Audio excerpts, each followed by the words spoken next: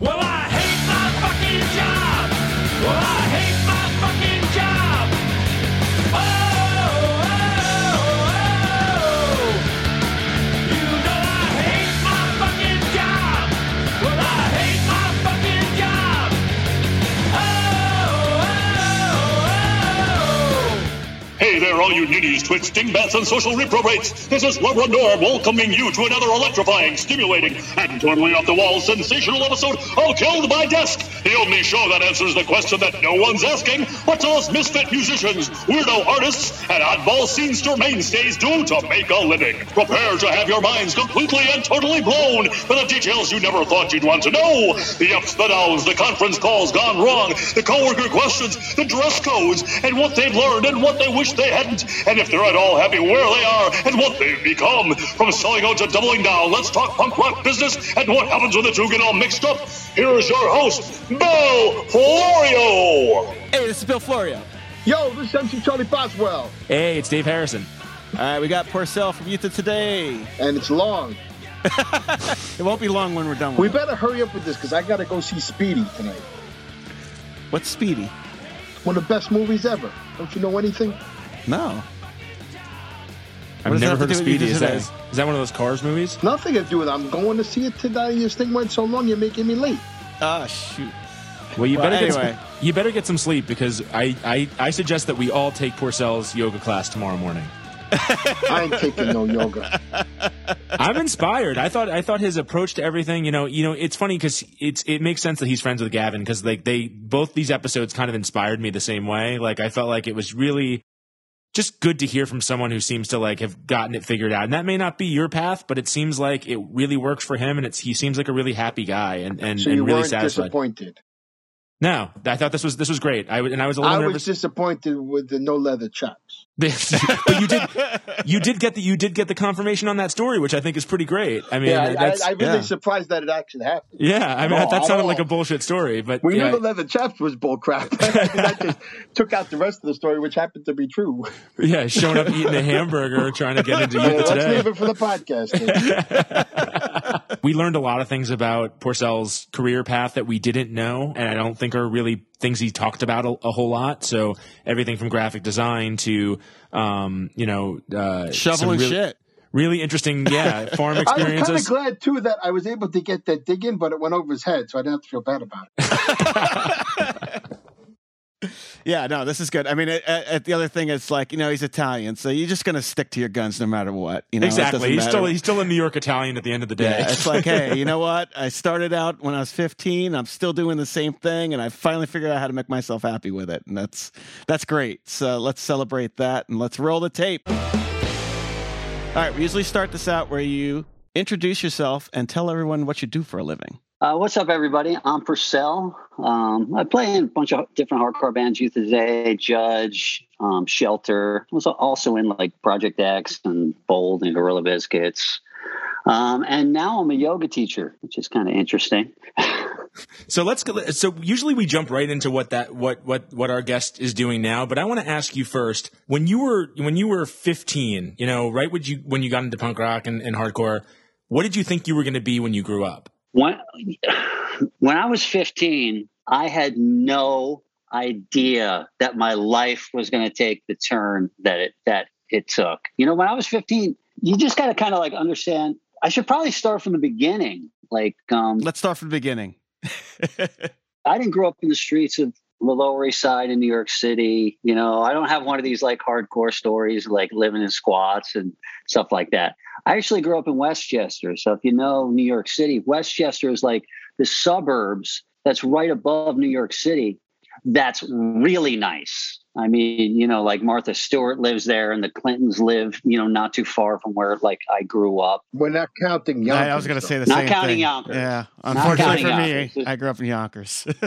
Yeah, you got to go a little bit farther north. It gets a little bit better. The only thing I remember from Yonkers is Yonkers Raceway, and never go there because you'll get knifed. Also, for some reason in Yonkers, they call a sandwich a wedge for no explicable reason. We call it a wedge where we grew up, All too. right. I don't Yeah, understand that was like a Westchester. I don't get it either. Okay, so Westchester. No one else calls it a wedge. You go to the Bronx, they won't give you nothing if you That's ask for a right. wedge. Yeah, so I grew up in way upper middle class suburb. My dad had a really good job. He was a businessman. I'm not even actually quite sure exactly what he did. He was a food broker that worked with all these big food companies, and he would get these food companies in like hospitals and different places, and he would broker the deals. And so, he obviously made a lot of money at it. Even before him, my grandfather was also, one of these like, American dream success stories. My grandfather, when he was young, when he was a young man in his 20s, he came from Italy with my grandmother. They were newly married and they wanted to come to America for, the land of opportunity. And he was dirt poor. He shows up to Ellis Island, with barely any money. And luckily, he sort of gets a passport. As a matter of fact, my name is spelled really weird. It's Porcelly.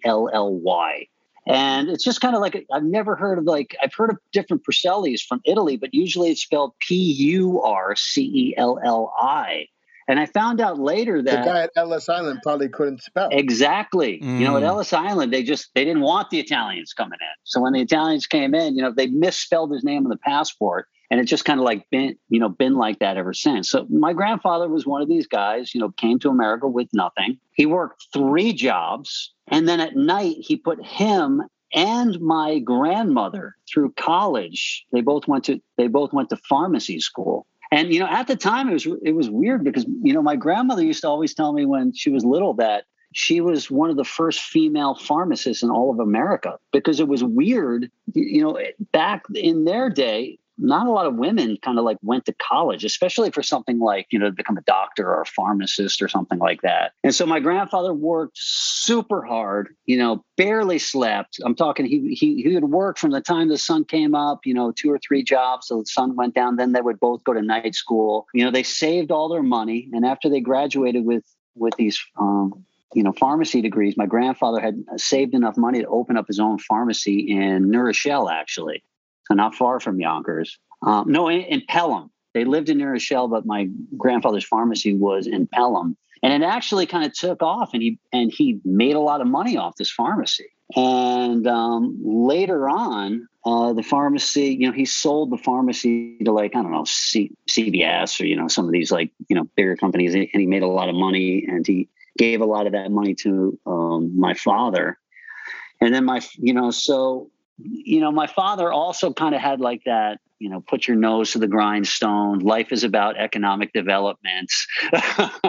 So we lived in this big house. We lived in Westchester. So when I was 15, me and all my peers, everybody at school, it was just like a given. We were kind of the kids with the silver spoons in our mouth. We were all going to college. We were all going to good colleges. And we were going to graduate college, and we were like guaranteed that we were going to, have degrees and, get good jobs. And my kind of like, my whole school was sort of like fast tracked in that direction. And truth be told, a lot of people that I went to school with, they became doctors, lawyers, CEOs, incredibly wealthy people, because that was just kind of like, it was different back then. Like a college degree meant a lot more than it does now. You know what I mean? Where people can basically learn stuff on Google. Have to go to college to, learn stuff. So when I was 15 years old, that's what I thought I was going to do. I thought punk rock is kind of like my fun, hobby or whatever. But when I turned 18, I was going to apply to colleges, and I was going to, head off into probably the business world like my dad. I'm just fascinated by the fact that your grandparents literally sold drugs. And it sounds like your dad sold meat. Probably. I was always into playing guitar and being in bands. I was in a band in junior high school called the Young Republicans. Then I joined the band that Ray Cappo played drums in, Violent Children. And We knocked that around for, about a year when that I was in the band, and nothing really happened. We played some fun shows and we opened up for some bigger bands like Agnostic Front and Cro-Mags and stuff like that. But it wasn't like anything was really happening with the band.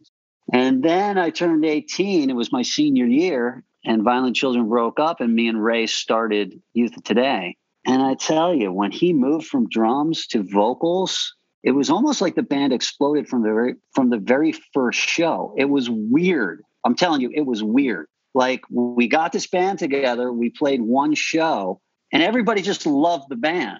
Like, even when we were like this small, tiny band playing all these basement shows, it just seemed like wherever we played, people would just lose their mind over the band. And the band literally just got bigger and bigger and bigger. And it was like a monthly thing. Like, we would play, we started playing, and then like a month later, the band was like 3 times as big. And then a month later, we're playing New York, we're playing Philly, and we're playing CBGBs, and the band's getting like big and big. It was kind of a weird, it was just a weird time. Like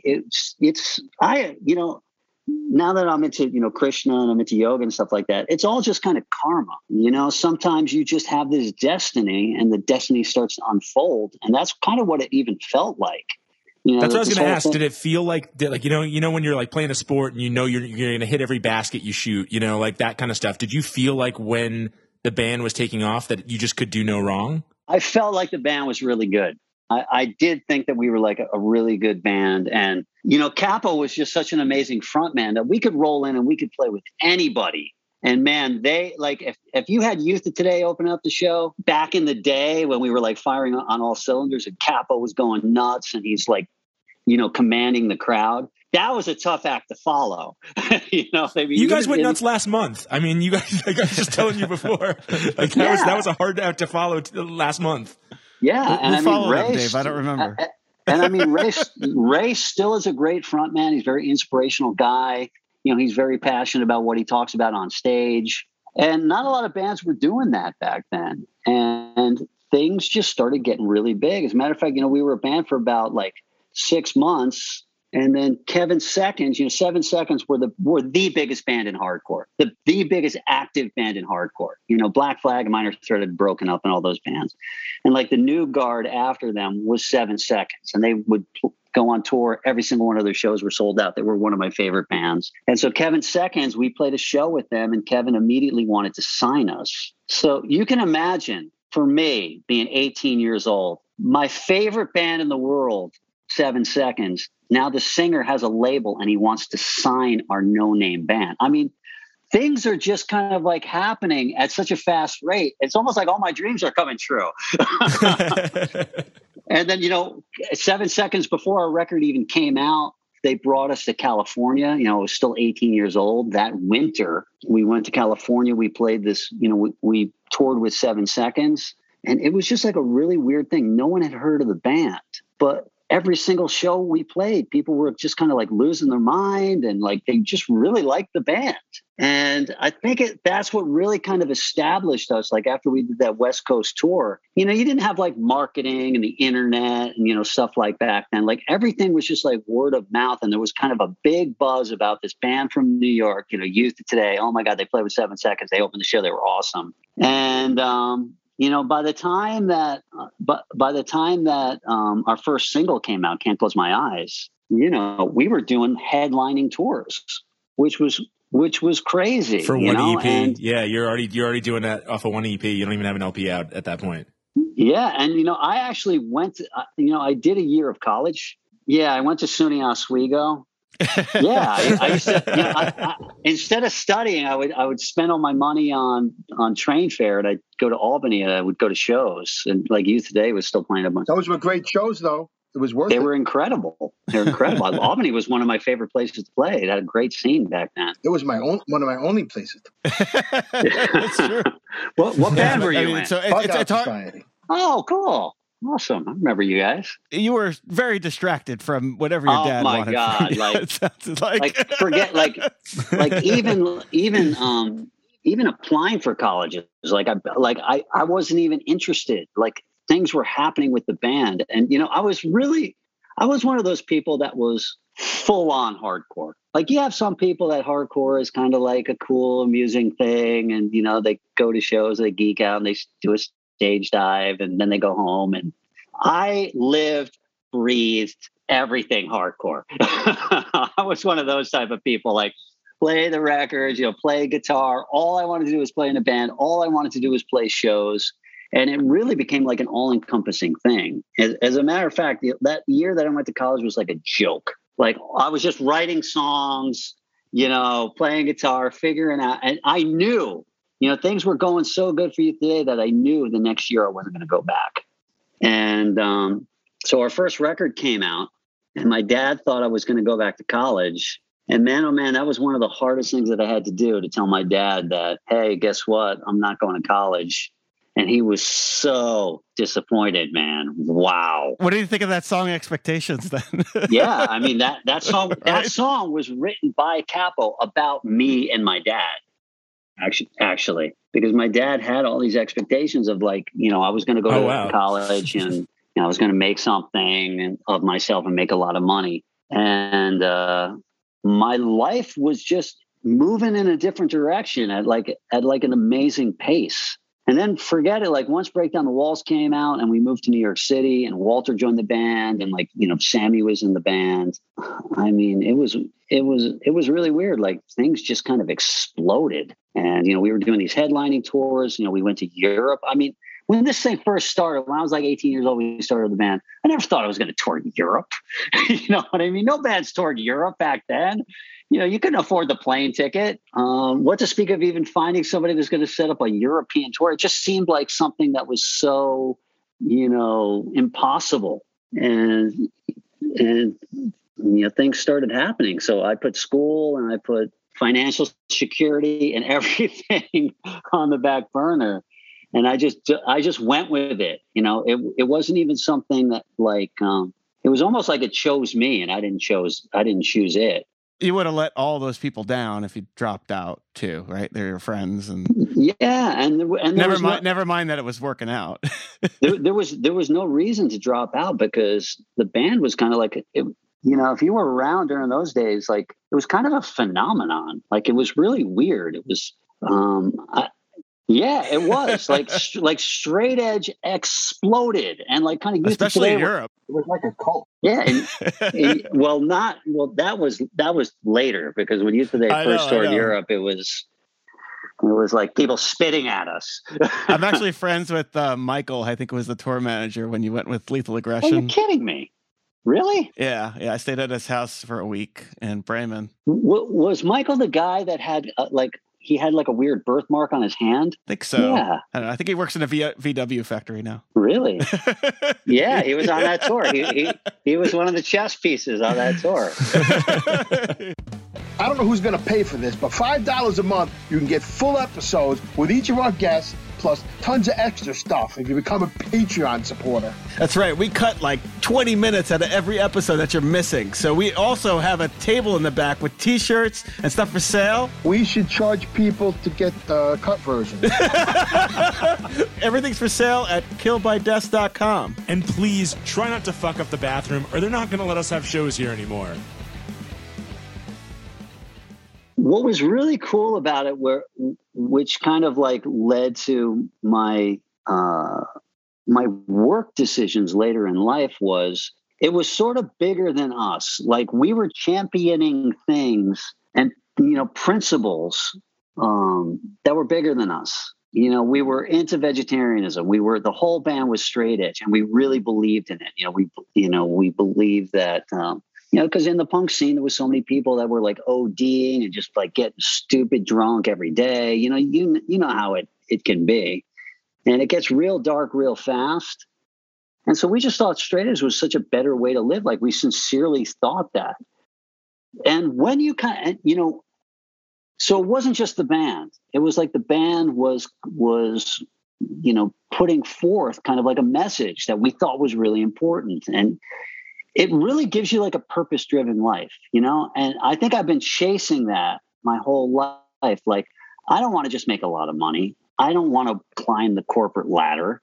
Like, I want to make a difference in my life. I'm only here for a few years. Like, you know, I want to put my energy towards something that's going to like, you know, help other people and, you know, help other people progress in life and live a happier, more switched on life. And Youth of Today, you know, touring with Youth of Today in like my early days, it gave me that sense of having a purpose. And that to me meant so much more than any amount of money that I could make if I kind of went to college and did the corporate thing.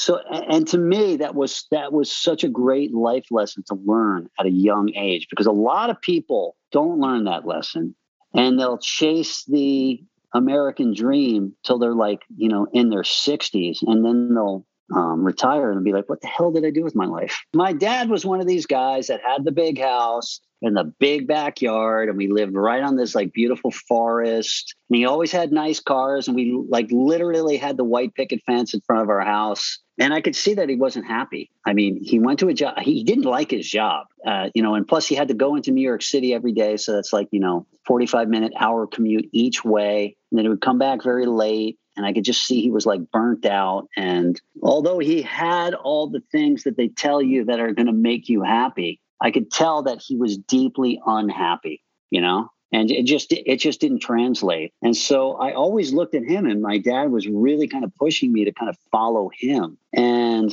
even from like an early age, when I was like 13 and 14, I was like, do I really want to end up like my freaking dad? No way. So that actually was also a big influence on me, looking at him. And even like, you know, looking around like my neighbors and, you know, stuff like that. It doesn't translate. You know, yoga tells us that. Yogis have been telling us that for thousands of years. If you think you're going to be happy through material means and economic development, it doesn't translate. It really doesn't. Well, you were doing like odd jobs and stuff, right? Like you were like cleaning houses and stuff, like during the Youth of Today era, like in between tours. Yeah, we did, you know, because we were going on tour so much that you can't have a regular job. So when we got back to New York, we would clean houses, you know, and back then it was kind of easy. Like we would just put up flyers. We would get a ton of people we had so many people call us to clean their house. We could have started our own house cleaning business and made a huge business. Like I kid you not. And we would put up just like a bunch of flyers, you know, in the village where we live in. We would just get. It was before Roomba. It was before everything. Well, I was thinking it could be like you could if you were doing that now, you could brand that as like, you know, clean cut guys like helping you move and stuff. I mean, I feel like that could be a huge business now. It'd be like those college guys hauling junk or whatever it's called. Yeah, and that's exactly how we pitched it. It was so funny because I made a flyer when I was like 19. We were living in New York City, and I don't know. Somebody actually had the flyer and they kept it all these years, and they showed him, hey, look, I got your house cleaning flyer. And I drew a picture of me and Capo, like a cartoon of me and Capo. I said, college students, which was a joke because we both had dropped out. College students working their way through college. We paint, we clean houses, we do all this stuff. And, you know, it had a little thing at the bottom where you write the number and they could like pull off the number. And this would be the best bootleg cover ever, by the way. Yeah, I know. I couldn't believe the guy had it. It was so funny. But yeah, I mean, we actually, you know, we could pay our rent and do all that stuff. And it was kind of crazy too, because we would go on tour so much that we were breaking leases left and right. I mean, we would get an apartment, you put down, you know, your down payment for it and your security, and we would lose the security every time because after 4 months we'd move out. And so we lost a lot of security deposits. I feel like you guys could have worked out something with other bands. It's kind of like flight attendants do, where like when you're not there, someone else is there. We actually did that later on. We had that Schism HQ in Williamsburg. And whenever we went on tour, the Boiling Point guys would move in because I think they lived in the dorms and they didn't like living in the dorms, and they were kind of rich kids too. And so whenever we moved out, they would just move in and pay the rent. So we got to keep that apartment. So that was like the longest apartment that we had. Most of the apartments I would keep for like 3 or 4 months. You know, that's even like 2 months. You know, it was just crazy how much we were touring. So let's kind of talk about the timeline a little bit. You know, so I was in Youth of Today. You know, I was in Judge. I was in, you know, and the last band that I was in was Gorilla Biscuits. You know, and this was before Shelter. And Gorilla Biscuits broke up because Walter really wanted to focus on Quicksand. Quicksand were really taking off. And I thought and I was probably like 23 years old at this time. And I thought, this is it. This is like the end. And, this is the end of my music career. Like, it was a fun ride. And now I got to get serious about life. And it's a real daunting thing when the only thing you've done since you were a kid was be in a punk band. And you have absolutely no resume. You're 23 years old. You quit school. It was almost like, now what the hell am I going to do with my life? And it was around that time that I really got into Krishna. And that's when I moved to a Krishna temple. It was a time where I was just kind of like, it was a position where I was just thinking, like, what's important in life? Like, what do I really want to accomplish in life? Like, I got to find out, I just don't want to take this ladder and put it up against a random wall and start climbing that ladder. I want to figure out what's the right wall to put that ladder on and then climb it. And so it was really like reflective time in my life where, what do I want? What's going to make me happy? Who am I? What is this world all about? I was just like one of those seeker type guys. Well, that's impressive that at 23, you had the presence of mind to take a step back and be like, I'm going to do this mindfully and find the right path, as opposed to just, being pushed in whatever direction the tide was going. I was there when you sold a bunch of records. I got your Let's Barbecue 7-inch. Oh, really? I love that 7-inch. I wish I still had it. Yeah, I sold all my records. I donated it to, I donated all the money that I got from the records, which was like a pitiful pittance I had one of the best record collections. Reconstruction Records, everybody, no longer open. Yeah. I sold my whole entire record collection for $1,500, I think. I had a stack of Chungkings. I had 2 Chungking test pressings. That's like $50,000 right there. I was going to say, one of those just sold for like $7,000. Yeah. I'll just tell you right now, Rich Deraspita and Freddie Alva got every other record that I could grab that Let's Barbecue. I had every single Misfits single. And not only did I have every single Misfits single, they were all signed by Glenn Danzig. I got them all signed. I had everything on every colored vinyl. But I just took all that money and I donated it to this one author that had really helped me. He was kind of like a mentor of mine. And he wrote books basically about Krishna. And so I gave him the money to print. I sold all my records. I gave him the money and he printed a book called Lives of the Vaishnava Saints. And I'm pretty proud of that because whenever I see that book, I think, man, I helped to print that book. And it's kind of a good feeling. When you found Krishna, was there a part of, like, was there anything involved with, I know you said you were already kind of on that path without even really, fully realizing it with Youth of Today and some of the things that you embraced. Was there anything that was difficult in that process? I mean, was the transition of acceptance there a difficult path as well, or do you feel like it was kind of just a natural fit as opposed to going that traditional route of chasing money? Well, do you think it was easy to sell everything you own, leave all your friends, and go move to a farm? Yeah, I think that's where we're question getting at. answered. It was like it wasn't easy. It wasn't easy, but especially for me, at that time, I had been on one crazy roller coaster of a ride for like 5 years. You know what I mean? Youth Today took me all around the world, stage dives, punk rock, fights, battling skinheads. It was a crazy adventure. And Gavin did tell us some of those stories, by the way. That was before. I mean, let me tell you, Gavin. I knew Gavin when I was in high school. Like, he went to the high school next to me, and we both played football.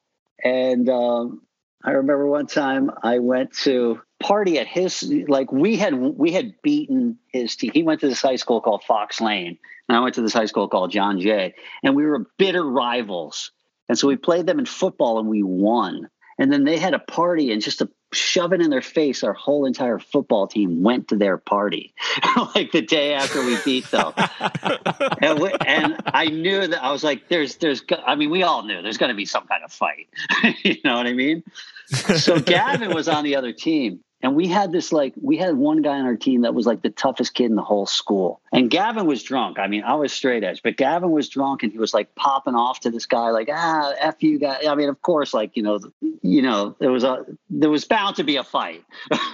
We were like encroaching on their territory. But Gavin was getting real lippy with the toughest guy in our whole school. And so I pulled Gavin aside. I was friends with Gavin. I was like, Gavin, you're drunk, dude. you don't want to fight this guy. He's going to kill you. This is the toughest guy in the whole school. I'm your friend, Gavin. Don't fight this guy. And I tell you, sure enough, Gavin ends up fighting this guy and beat the shit out of him. I couldn't believe it. I was so impressed. Gavin's a tough dude, man. He's a tough dude. He tells the story about you guys going to frat parties and charging admission. Yeah, we did a bunch of crazy stuff. He did admit that he was the bad influence on your life. Yeah, he was the instigator.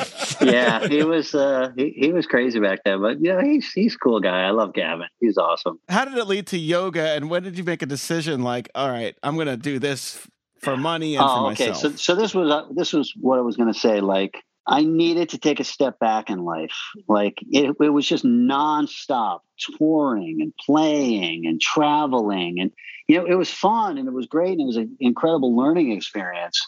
But now I kind of finally had a second where I wasn't in a band. I was at the age where I thought I was going to turn my life into a whole different direction and I wasn't going to do music anymore. And I was, trying to think of like practically the direction I wanted my life to go in. So I took a step back and, I moved to that Krishna farm and it was great. It was like a detox. You know what I mean? Like you've been eating, tons of food for so long. Sometimes you just need to just like go on a fast. You know what I mean?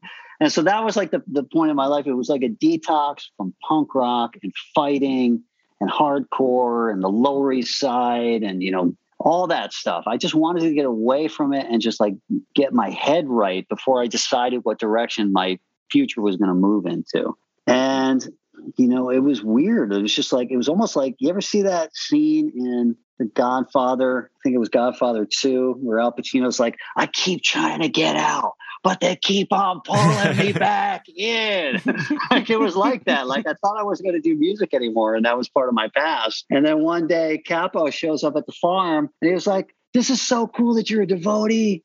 We're doing this band Shelter. We need a guitar player. Please join the band. And he kind of like talked me into it. So how good did you get at farming at that point though? Man, let me tell you, dude, farming was like, I was always into fitness and working out and, doing sit-ups and doing push-ups, like trying to stay active and fit and healthy. That was just part of like my mindset, especially in like youth of today. We were like the anti-punks. Like we were into eating healthy and keeping fit. And, it was like the most unpunk thing you could do at the time. But, that's just, I was into it. I was into health. And so I was always very, very active. I was always very athletic. Like I said, I played on a football team. I was never as jacked in my life working at a farm, dude. Oh my God. Every day I would take care of a cow barn. My day started with 2 hours of shoveling every single day. Try shoveling for 20 minutes, dude. It's like backbreaking every day, 2 hours. Damn. I was chopping down trees. You ever chop down a tree with an axe? You want to get buff? Chop down a few trees with an axe, dude. I was at that farm for 6 months and I was just like jacked. Like I was eating healthy food. We were growing all of our own food. I was eating really good, fresh, healthy, organic food. I was like this corn-fed, jacked farmer dude. That's just like what I turned into. Were you shoveling shit then? Yeah, cow manure. Like it, yeah. We'd take it out. We'd spread it on the fields. I thought Ray was the one that did. He did it too. Like life lessons. Way early. He did it for way less time than I did it. I was actually like, I was like a straight up real farmer there for 6 months. It's like, who's talking about it? Who's actually doing it here? Yeah, he did it for like 2 weeks. But yeah, and then like I joined Shelter, and that was probably the strangest part of my music, quote unquote, career. Because we ended up getting signed by Roadrunner, which was like a huge label at the time. Like we didn't even know, but Roadrunner's influence in the world music scene was like incredible. Like they were huge in Europe. They were huge in Eastern Europe. They were huge all over South America. They had offices in South America. Sepultura was like the Metallica of South America.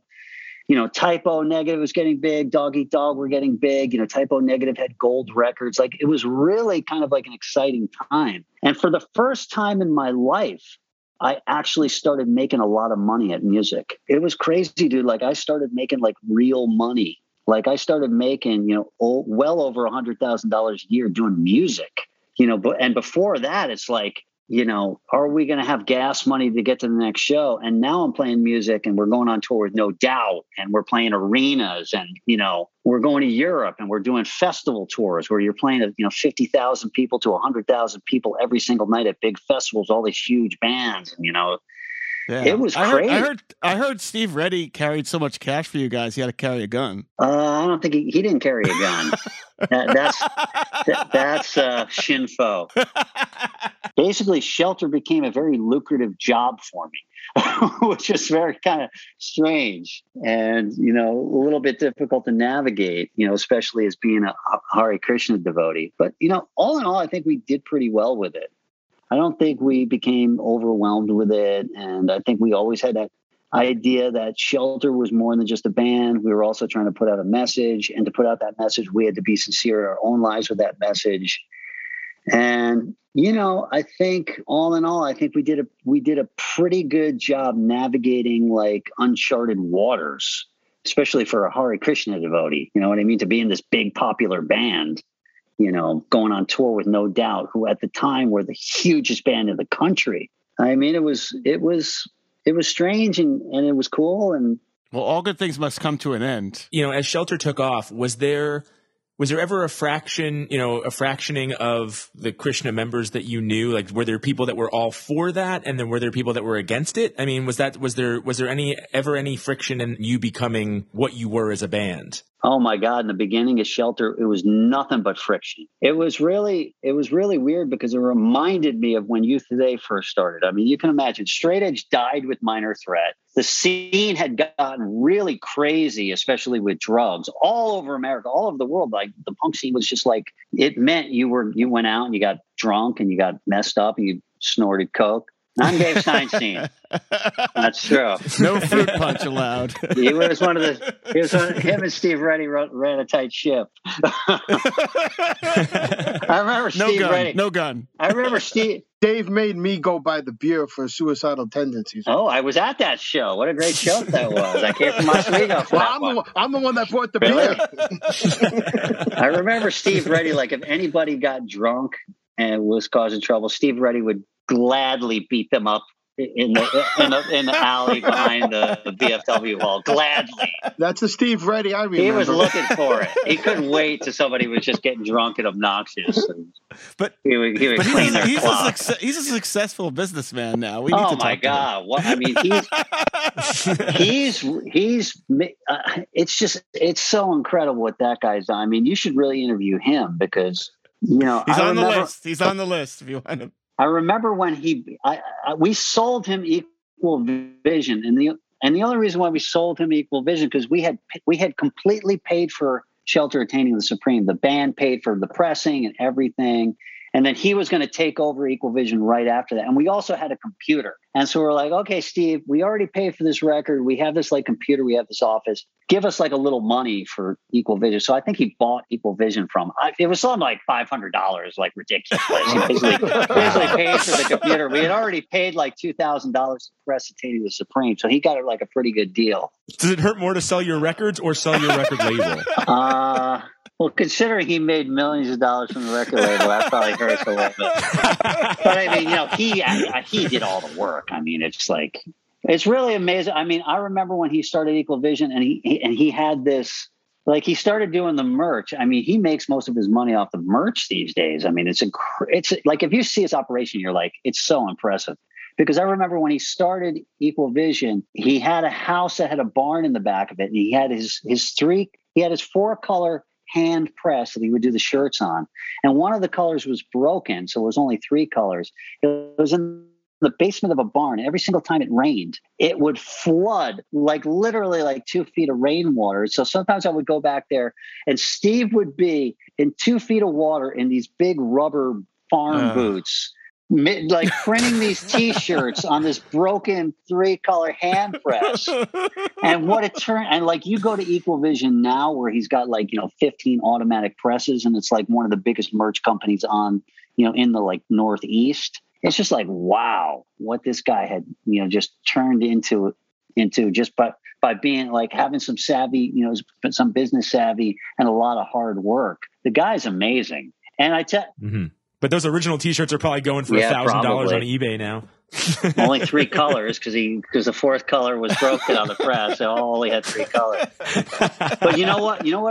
I really respect Steve because he's a devotee and he's one of those guys that's like, this isn't my money, whatever. I had this karma that, I built up this company and it was just kind of like part of my destiny. And he is such a charitable guy. And he's always thinking of how he can use that money to serve other people. And he's so fair to his employees and he treats them well and he pays them well. He's a good guy. He's one of these guys that he's a businessman, but he's like, he's a spiritualist first, a businessman second. And it really reflects on how he thinks of money and how he uses money and how he he wants to do some good things with his money. And he has, and really incredible person. Like seriously, get that guy in the show because I'm super impressed with him. All right. Cool. Anyway, so we're still going down the timeline here. All right. So we haven't even gotten to the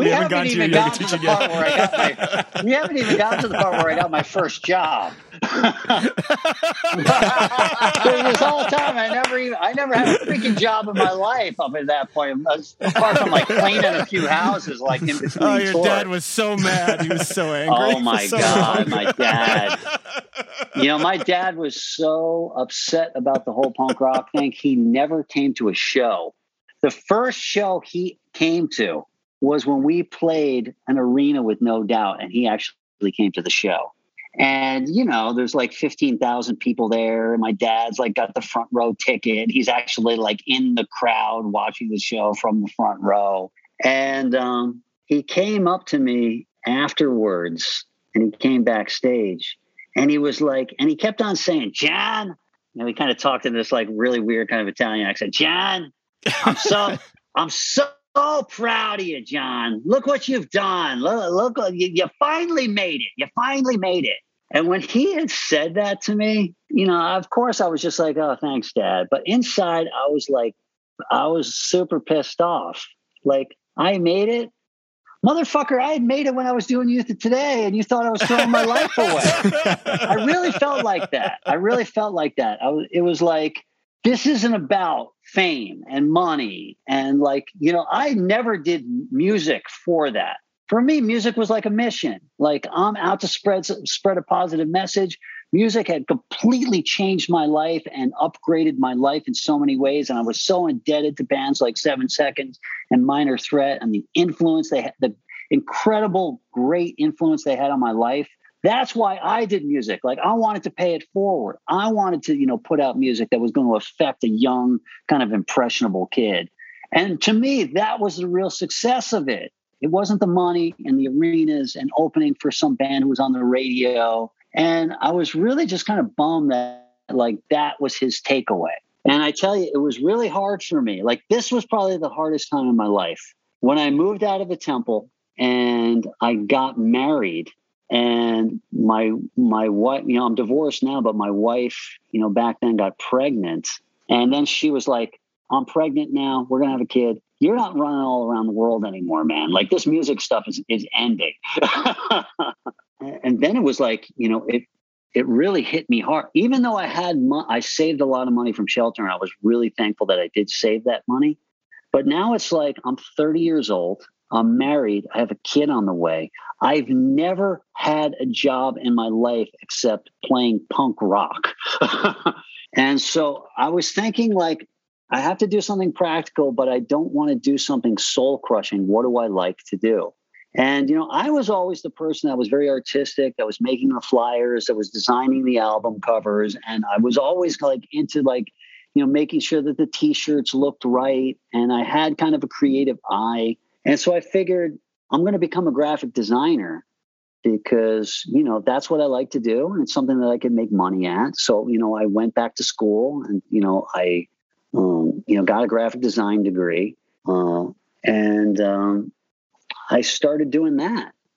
And later on, I became a graphic designer. I worked for a bunch of different companies, and it was my first taste of 9 to 5. Steve Reddy wouldn't give you a job? Yeah, good point. Steve Reddy, he wasn't going to give you a job at Equal I Vision? did work for Equal Vision for about 6 months. I did. When I moved to upstate New York, we actually moved up. We were living in Boston, and my son was born in Boston, and we kind of just said, we don't want to raise our kid in the city. And so we moved to upstate New York near where Steve Reddy was. There was a lot of devotees that were living up here, a lot of, Christian devotees that had families that had moved to upstate New York. And so, I took the money. I bought a house. I bought a house right across the street from Steve Reddy, actually. Literally, we were on the same block. It's like, if the house that was right across the street, my house was 2 streets over. And so I bought I took that money that I had saved. I bought a house. And, for the first 6, and I was still getting my graphic design certificates, and I was going back and I was getting like advanced Photoshop certificates and stuff like that. And so I was still kind of working on that. And so during that 6 months, I did work at Equal Vision when I moved there. And so I was grateful to Steve because, you move in upstate New York, there's barely any place to work. And so Steve really helped me out, and he gave me a job. And you didn't have to wear any big rubber boots or anything? No, by this time his operation, I thought even back then, like, oh my God, look what this guy's turned it into. And now it's like 100 times bigger than that. So it's pretty incredible. But that was really probably my first kind of real job was working at Equal Vision, my first 9 to 5 job. And then I got this graphic design job that was near Saratoga Springs in upstate New York, which was pretty far from where I lived. And so I got my first taste. And my son was born at this point, and it was actually it was a pretty well-paying job. Back in the day, when this was in the 2000s, where to do web design and stuff like that, you could actually make a lot of money at it. It's not like these days when you have Squarespace and anybody can just make a website. You actually had to hire a person who knew how to make a website back then and pay them to maintain the website and stuff like that. So I was actually making some decent money, but in a sense, it was super soul crushing. It was I had to wake up at 5 o'clock in the morning. I had to, because I was, I had my whole Krishna practice that I would do, and I would wake up and I would chant, and I would, that was still even to this day, that was always just a big part of my life. And, I would even study and stuff like that. I would wake up and I would, study different books, and then I would drive an hour to work, man. And let me tell you, that gets old real fast, commuting for 2 hours a day. And, I would work there. I worked there all day. And it's I was into it was sort of fulfilling for me because it was kind of creative and I got to be creative. But, I'm working for somebody else's dream. You know what I mean? It wasn't my dream. It was these guys that own the company, and I was kind of working for them. And for the first time, I had a boss and had to work 9 to 5. And I'm working for somebody else's dream. And I didn't like that at all. It was, I was always fiercely independent my whole life. And here I am, struggling in my 30s, with this family. And, in a sense, to work a job like that, the thing is, it takes up so much of your time that it's your whole life just becomes this job that you don't really care about. You know what I mean? And you're there all day long, and I'm driving for 2 hours to get there. And I'm making money. I'm supporting my family, so that's that's a necessity for me, especially when you have little kids. But it wasn't something that I was really fulfilling to me. For my whole life, I had done these things that I had a sense of this is a purpose-driven life. I'm helping people. I'm putting out a good message, and people would come up to me all the time. And they'd be like, "You today changed my life. I stopped drinking. I stopped doing drugs." Even with shelter, people come to me, "I really love your anti-materialistic message. It really took me to heart. It kind of moved my life in a different direction." And that to me felt really good. That website's wasn't doing that for people? No. It was at a time where it was in the 2000s. So technology is really taken off. And there was this company that made they would basically pipe music through your whole house. You know, it was before you had like, you know, Spotify and speakers in every house. They would come in, they'd put speakers in every, you know, room of your house. They would put touch pads in every room of your house. And then they would hook up, like they digitize all your music, and they would like, you know, they basically hook up your music so you could pipe music through your whole house, which was like, you know, unheard of back then. And so we had huge clients. We had, what's his name? 50 Cent was one of our clients. And it was basically rich people that we would pipe music through their whole house. You know, so I got paid well, but really, is that what I want to do for the next 40 years of my life? Like have rich people. It wasn't even your music. Wasn't even my music. Wasn't my company. Like I'm helping 50 Cent, you know, listen to rap all day. It's not the most fulfilling thing. And like, I'm really thinking like, am I going to do this for the rest of my life? Like, you know, I'm making money, I'm taking care of my family, but it's kind of pointless. And especially after coming off this tear of like, you know, I felt like what I was doing was important and it was helping people. And I just didn't get that same sense anymore. And after that, I got a job being a graphic design teacher where I was making even more money. And I tell you, that was even more soul crushing because the commute was crazy again. It was another like hour-long commute. And that was actually a really sad time in my life because here I have little kids. Like my kids are real small. Again, I'm waking up at 5 o'clock in the morning. I'm leaving really early. I'm barely seeing my kids. I'm driving for over an hour to get to this computer school. And it was kind of cool. Like when I first started, I was just teaching all the graphic design classes. So I was teaching the Illustrator, the Photoshop classes, the InDesign classes, like all stuff that I knew really, really well. You know, I studied them in school to the advanced level. You know, I got all these advanced certifications and all these programs. Like I knew them inside and out. So, you know, teaching these classes, it was very, very easy for me because I knew the material very well. But as it turns out, like as time went on with this company, they wanted me to teach, you know, they would downsize the teachers and then they would make the teachers teach more classes. So I was starting to, you know, they started making me teach Microsoft Word. And then, hey, can you teach this Excel class? And then can you teach this Outlook class? And like, you know, I'm teaching all these things that like, I don't have any freaking interest whatsoever. Like, what do I care about Excel? I hate numbers. I hate math. You know, I'm one of those creative type people. Like, it's just not part of our brain. But this is what finally happened. The boss, I taught a class, I'm exhausted. And the owner of the company comes up and he slams a project software level 2 manual on my desk. And he says, hey, man, one of the teachers got sick. Nobody else can teach this class. You got to teach this class tomorrow. And I looked at him and I said, I've never used project software in my life. I don't even know what it is. You expect me to go home and learn project software overnight and come in tomorrow and teach it for 8 hours? And I was like, it's not even the level 1 class. And he says, yeah, I know. Here's the level 1 manual. You got to learn the level 1 manual.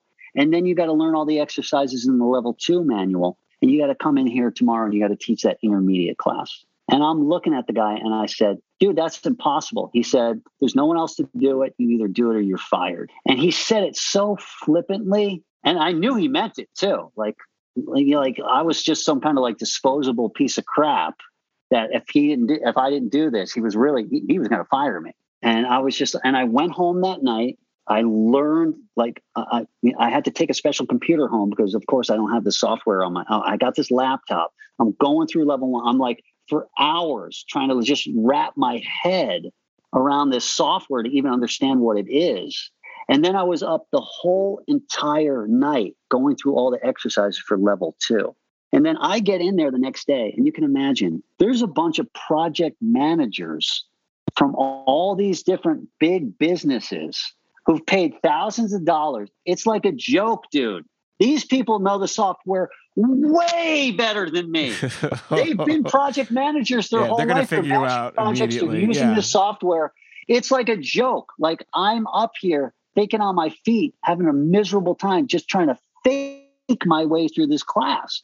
Dude, it was miserable. Like when I actually got into that class and I understood how people had already practically mastered the software, I'm just trying to survive the day. Like literally, that's like how it was. It was so stressful. It was so horrible. I didn't sleep a wink the whole night because I had to study the whole night.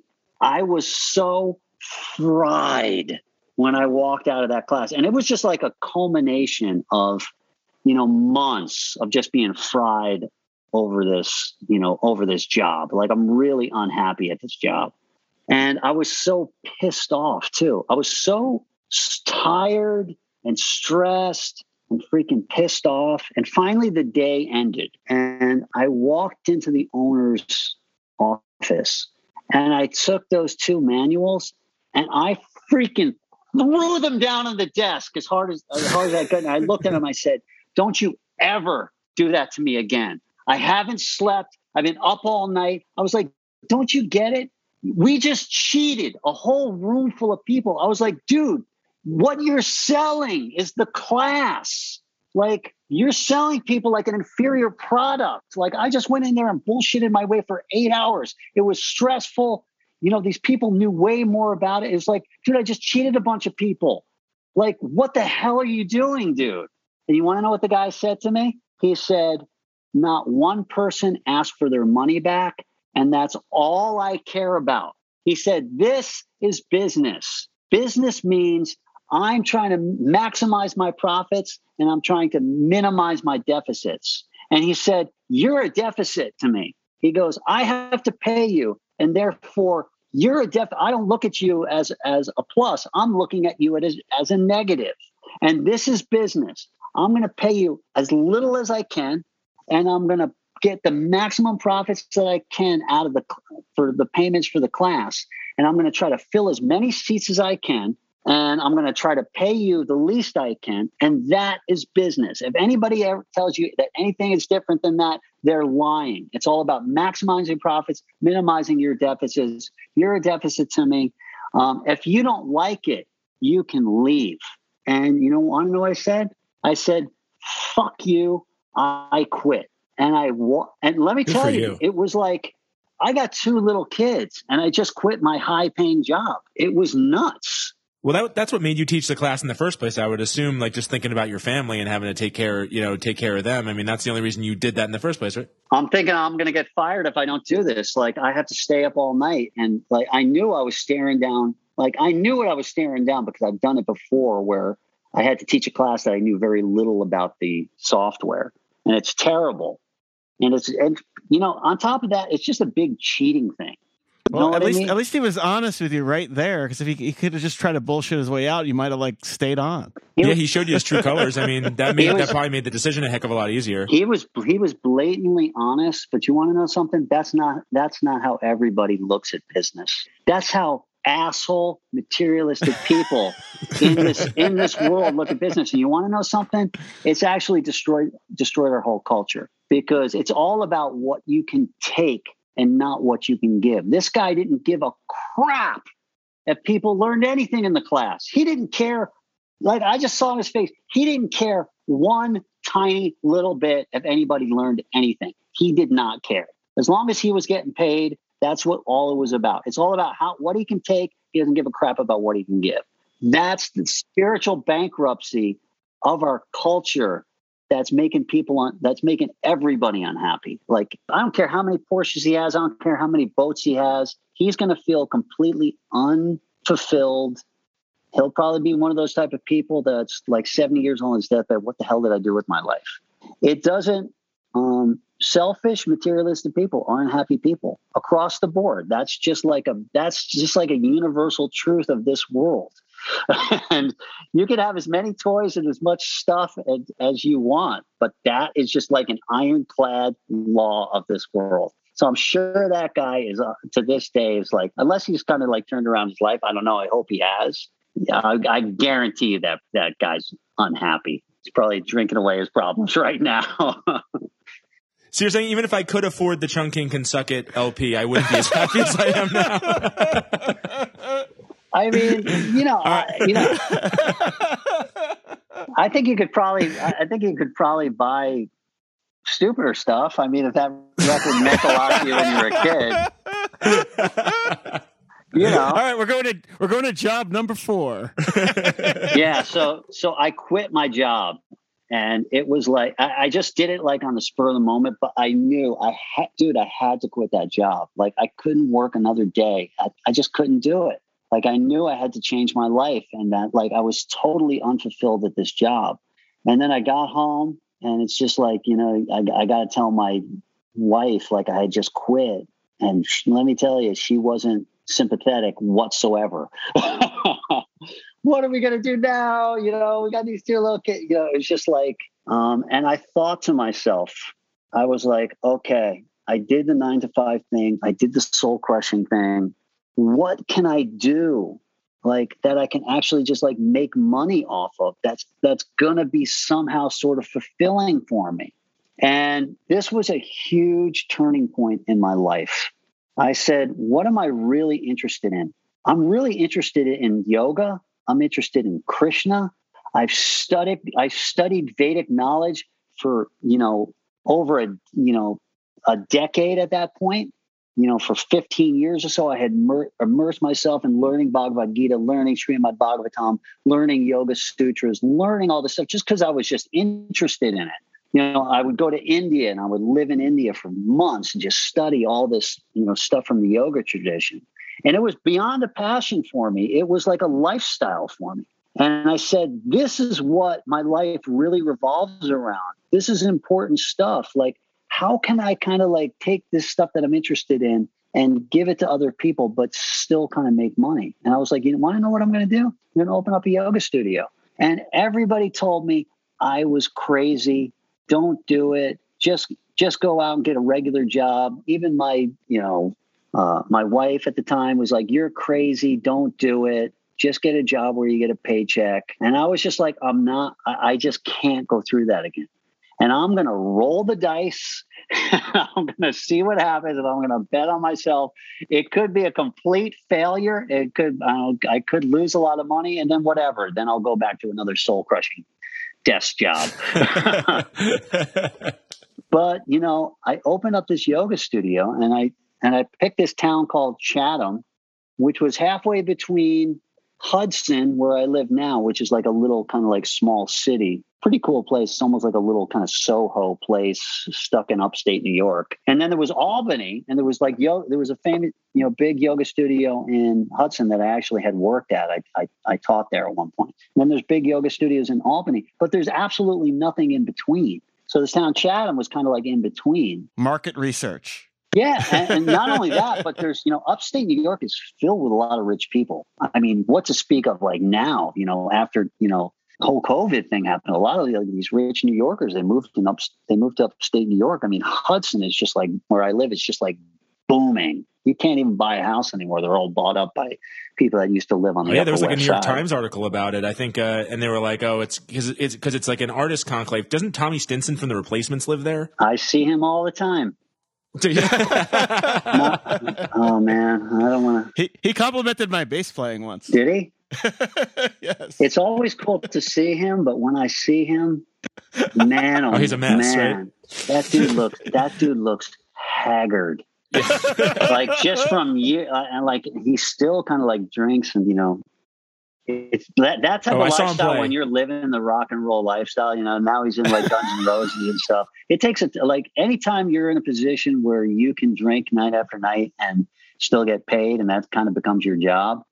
That takes a toll on you, man. There's been that lifestyle element of yoga, and you see it all the time now where it's like there's a lot of people who go to yoga classes because they, you know, it's the thing they do. It's their exercise outlet or whatever. And you see all these classes where they're like, oh, we're going to have like a wine thing afterwards and stuff. Like, does that drive you crazy? A little bit, but I try not to get too judgmental because I think yoga is so powerful. Yoga is almost like, it's like a river that has a really fast current. Like if you get in that current and you step into that river that's got a really fast current, you're going to be carried downstream. And I think that yoga is like that. I think like when you get into yoga, it's naturally going to bring you to the philosophy of yoga, at least at some point for a lot of people. And I've seen a lot of people get into yoga for kind of like materialistic reasons. And then a year later, they're like devotees practically. So I try not to get it does drive me crazy in kind of like an external sense, when I see kind of like, the material, taking something like yoga that's meant to spiritually liberate you and seeing people do it, in a completely materialistic way. But it's weird, you get into yoga and you move into, you find different teachers, and there's a lot of, kind of like bhakti teachers in the yoga scene today, even in like America and stuff. And you'd be surprised, man. People. There could be like a ska core version of yoga, like yeah. you do that for a little while, and then you get into it and do into the real stuff. Yeah, right? then you get into minor threat. I try not to be too judgmental about that kind of stuff, and at the same time, I try to be a teacher that gives people the real deal yoga. And it seems like yoga has become so popular in the West now.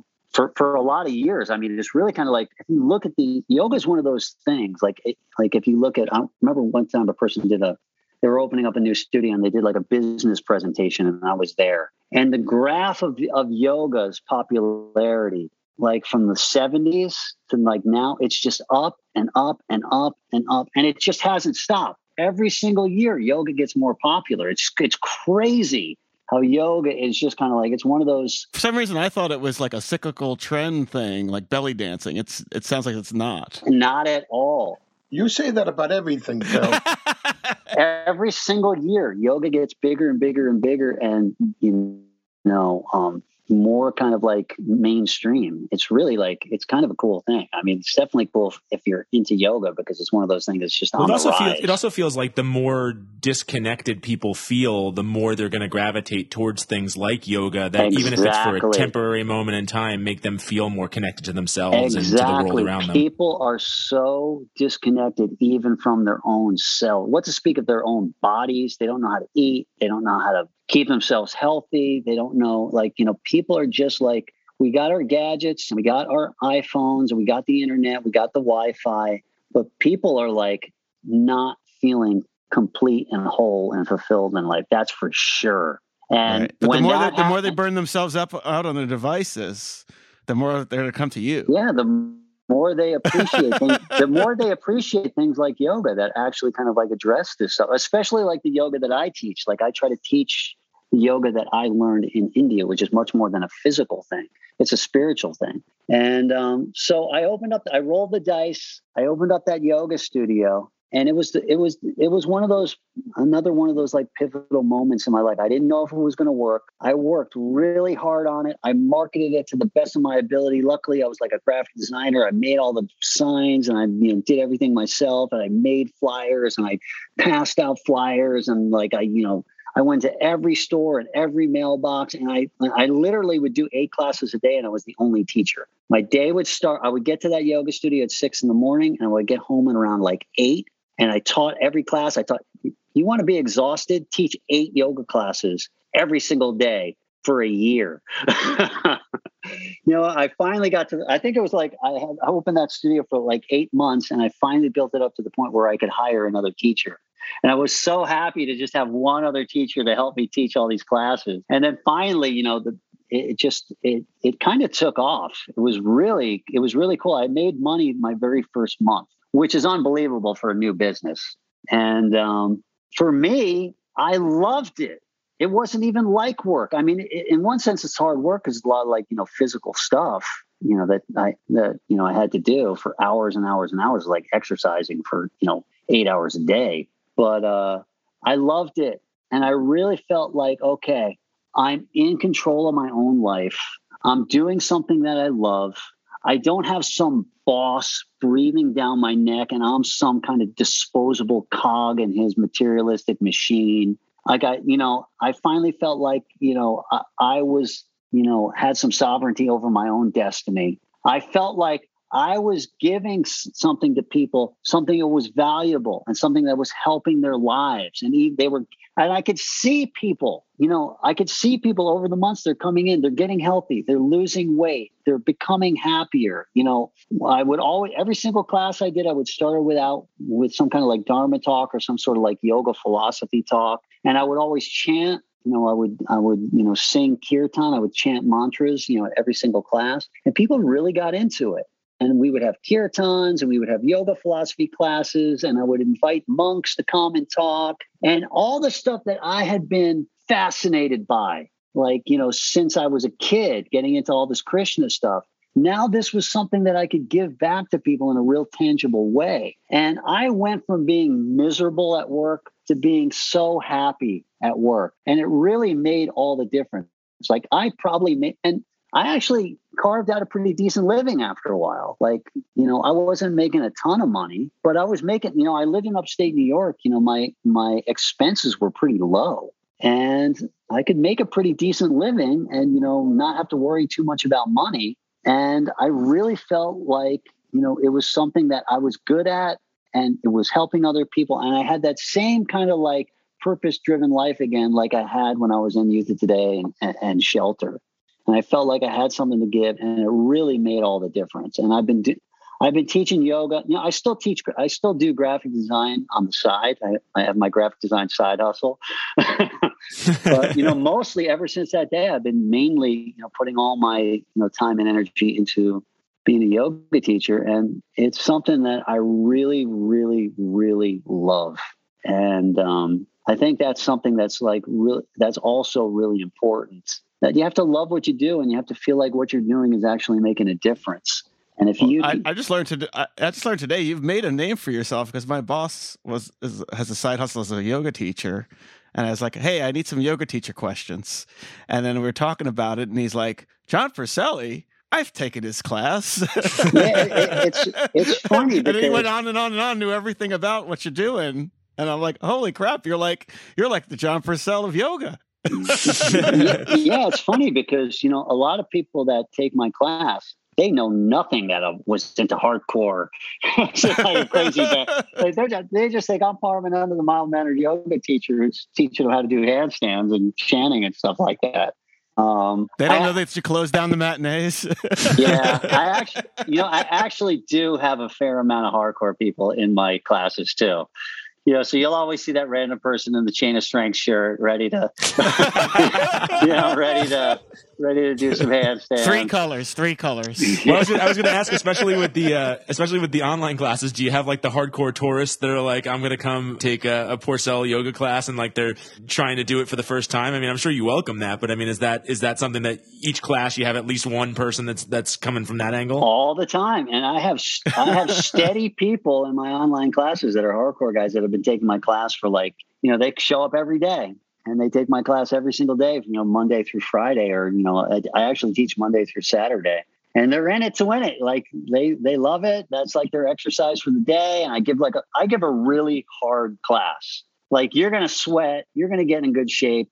I've had people that have like lost a tremendous amount of weight and gotten in like really good shape just from doing yoga. Like, people don't realize that, the type of yoga that I learned, it's funny because I remember I took a yoga class when me and Ray were living on 15th Street when we were still in our cleaning houses days, when I was like 19. And there was a yoga studio called Integral Yoga.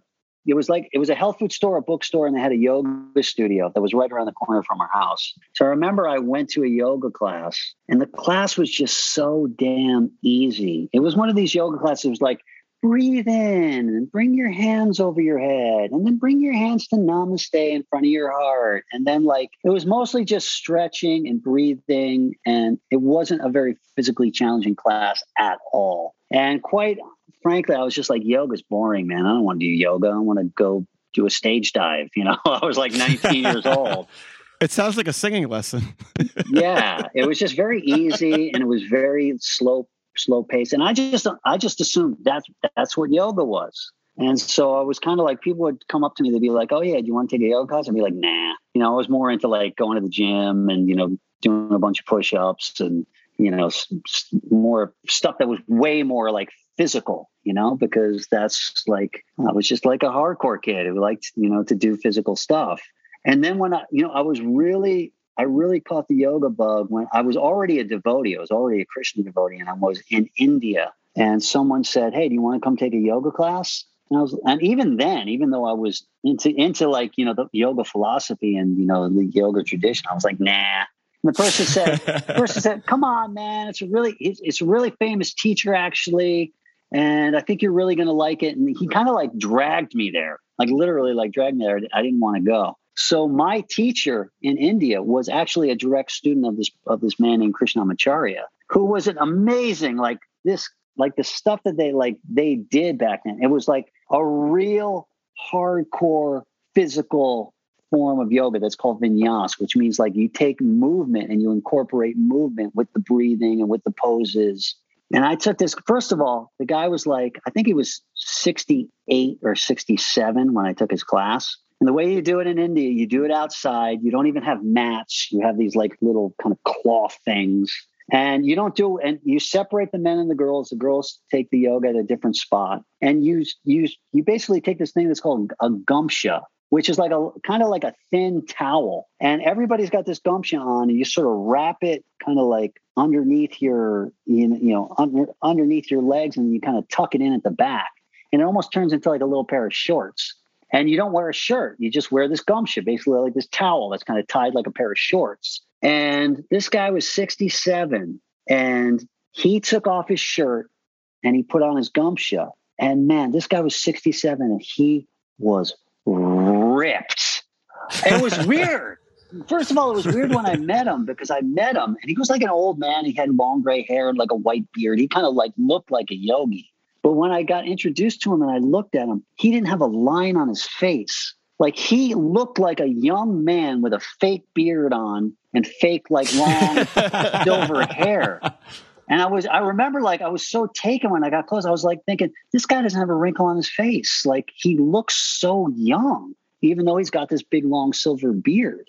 And then he like took off his shirt and he had the body of like an Olympic swimmer. Like he was jacked, 6-pack, really strong. The guy's 67. And then he proceeded to give us the most kick butt, the hard power yoga class that lasted for 3 hours. And it was so physical and so rough. And it was filled with like kind of like calisthenic type stuff. And after I took that class, I was in love. I was like, this is exactly like, this has everything that I like in it. It's got movement. It's really hard physically. You can get really strong from doing this type of yoga. Like I was exhausted like after that class. And I was just like, and he also, he also gave the yoga philosophy. We also did the chanting. He was a devotee actually himself. And I was like, I just fell in love with it. I was like, man, this is like, I've been waiting for this my whole life. And so there's so many gifts that you get from that kind of yoga. First of all, you're keeping yourself healthy. First of all, you're moving your body in ways that you may have not moved your body that way in like 20 years. And so you're reclaiming the movement of your body. All the different systems of it's not like when you go and work out. Believe me, I like to work out. I like to go to CrossFit. I like to keep myself strong. I always think, be strong to be useful. That's like a quote from Adam Blake from H2O. He's a fitness instructor. One time he put out a meme that said, be strong to be useful. And I really find that to be true. Like the stronger that you are, the more healthy you are, the more you have to give to other people. Like it's in with your life mission. Like you want to, if you want to be a happy, fulfilled person, you have to start thinking of yourself as a contributor in this world and not a taker. And so when it's like Hands on a Hard Body, that movie Hands on a Hard Body, they're like, car costs you money, truck makes you money. Something like that. never caught that one. It's particularly fulfilling for me when you see people make these like radical changes in their life. They come to the yoga class, they eat meat, they drink, they're overweight, they're unhappy. That's kind of like they felt disconnected. That's what kind of brought them to a yoga class in the first place. And then you just see over time, slowly but surely, they start giving up their bad habits. They start eating healthier. They'll give up the meat. They'll go vegetarian. They'll go vegan. They'll start to lose weight. They'll start to, and they'll start to think in their own life. It's like, how can I connect with my source, with my higher power? And then how can I take that and how can I kind of like pay that forward in the world and see people as spiritual beings, not as people that I can take from and exploit and use for my own purposes, like pawns in my own chess game. And you see people make radical, incredible changes in their life. And I know it because yoga did that for me. Yeah, I'm just trying to basically pay it forward. And I'm lucky enough that I'm able to do it in such a way where I'm able to at least, believe me, ever since, COVID kind of messed me up bad. I used to do a lot of traveling and yoga retreats and workshops, and I would go to California regularly and, the West Coast regularly and, teach. And that's really where you can kind of make a lot of money, not doing the individual classes. And that really, like a weekend, like a long weekend or something like that, where people sign up and get the whole thing. I have done some of that, but with COVID, with the lockdown and all this stuff, that stuff stopped in its tracks. But I was lucky enough to teach online, and that's kind of taken off a little bit. And I'm lucky enough that I'm not making as much money as I did, pre-COVID. I'm probably making half of what I did, but I'm still able to do what I love and kind of make a living. And as things sort of open up again, I'll be able to do more traveling and retreats and, all kind of fun stuff. Do you still have like a brick that. and mortar location that you can use when things get back to normal, or do you give that up? When I moved to California, I actually sold it to Ray Capo, aka Rugganoff, he's pretty big time yoga. His Instagram, he seems to be everywhere, traveling and teaching classes and everything. Yeah, he's pretty world, known all around the world, which is pretty incredible. He's a really good teacher too. So I sold it to him, and he kind of kept it going for years. And then when COVID hit, of course, the studio was closed down, and he was still paying rent on it. And he did that for like a year and a half. And then finally, he's just like, "This is stupid. I'm going to close it." So it was sort of an end of an era there. I was really sad to hear, because it was, I just spent years of my life sort of building that place up and, starting a yoga scene where there wasn't a yoga scene before. Should have offered it to Steve Reddy. Maybe he would have bought it. Yeah, not a bad idea. He's got a lot of money these days.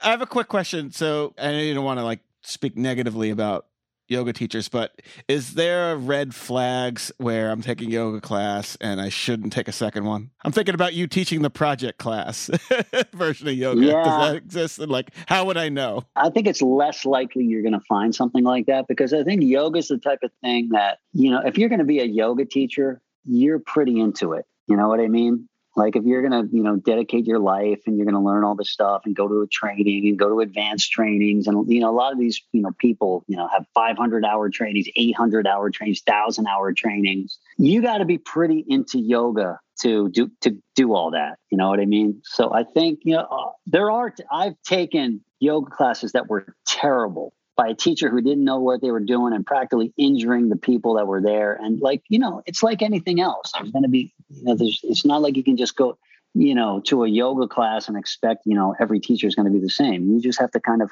find teachers that are not only good teachers, but also kind of resonate with you. And, your vibe attracts your tribe too. I just put it out there that I'm doing a very kind of spiritual yoga class, and that's how I teach. And even when I worked at that place, Purple Yoga, I remember I had to try out. I had to do a class, and the owner was there, and the owner was actually a really good yoga teacher too. And so I started my class with a little talk, and then I had my harmonium, which is like this little pump piano, and I chanted mantras, and I taught everybody the mantras, and we all chanted together. And then I gave an incredibly kick-ass class, and I wanted it to be really physical because I wanted the owner to know that this is the type of class that I teach, and it's going to be a really good workout. So I made it an especially hard class. And he came up to me at the end and he said, "Man, I absolutely loved your class, but we're kind of not really a spiritual studio. This is just kind of like a job to me, and I'm really just selling physical yoga. So can we cut out the chanting of the mantras and the talk?" And I just looked at him and I was just like, "No, this is how I teach."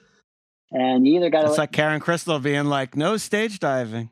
Yeah, it's kind of like that. Fuck you. This is part of it. This is how I teach. Everybody get up on the stage. Yeah, it's kind of like that. It's that's how the band was, and that's how I taught. That's how I taught yoga. And luckily he was just kind of like, okay, I'll take it. And I did really well in California, like really well. I taught in Southern California, and that was really good for me. And If you can't do spiritual yoga in California, where can you? You'd be surprised, man. California is a pretty materialistic place. It was in downtown LA.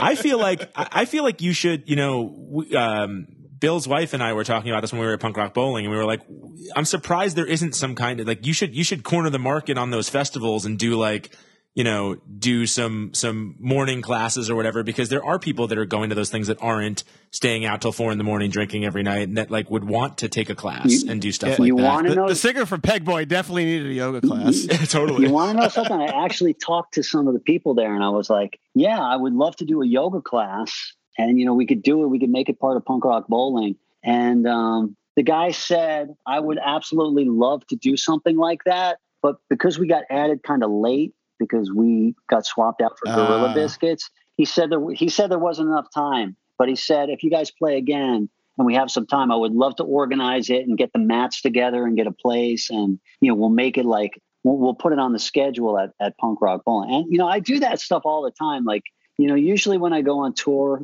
in Europe or even in like America, I'll book a yoga class at a studio during the day. And then I'll teach yoga during the day. I'll do like a workshop during the day, and then we'll play at night. So I do 11 a.m. yoga, noon, Black Dahlia does his X-rated songs. It's kind of like that, man. Like I'll do this real spiritual workshop, and then I'll get to this dirty bar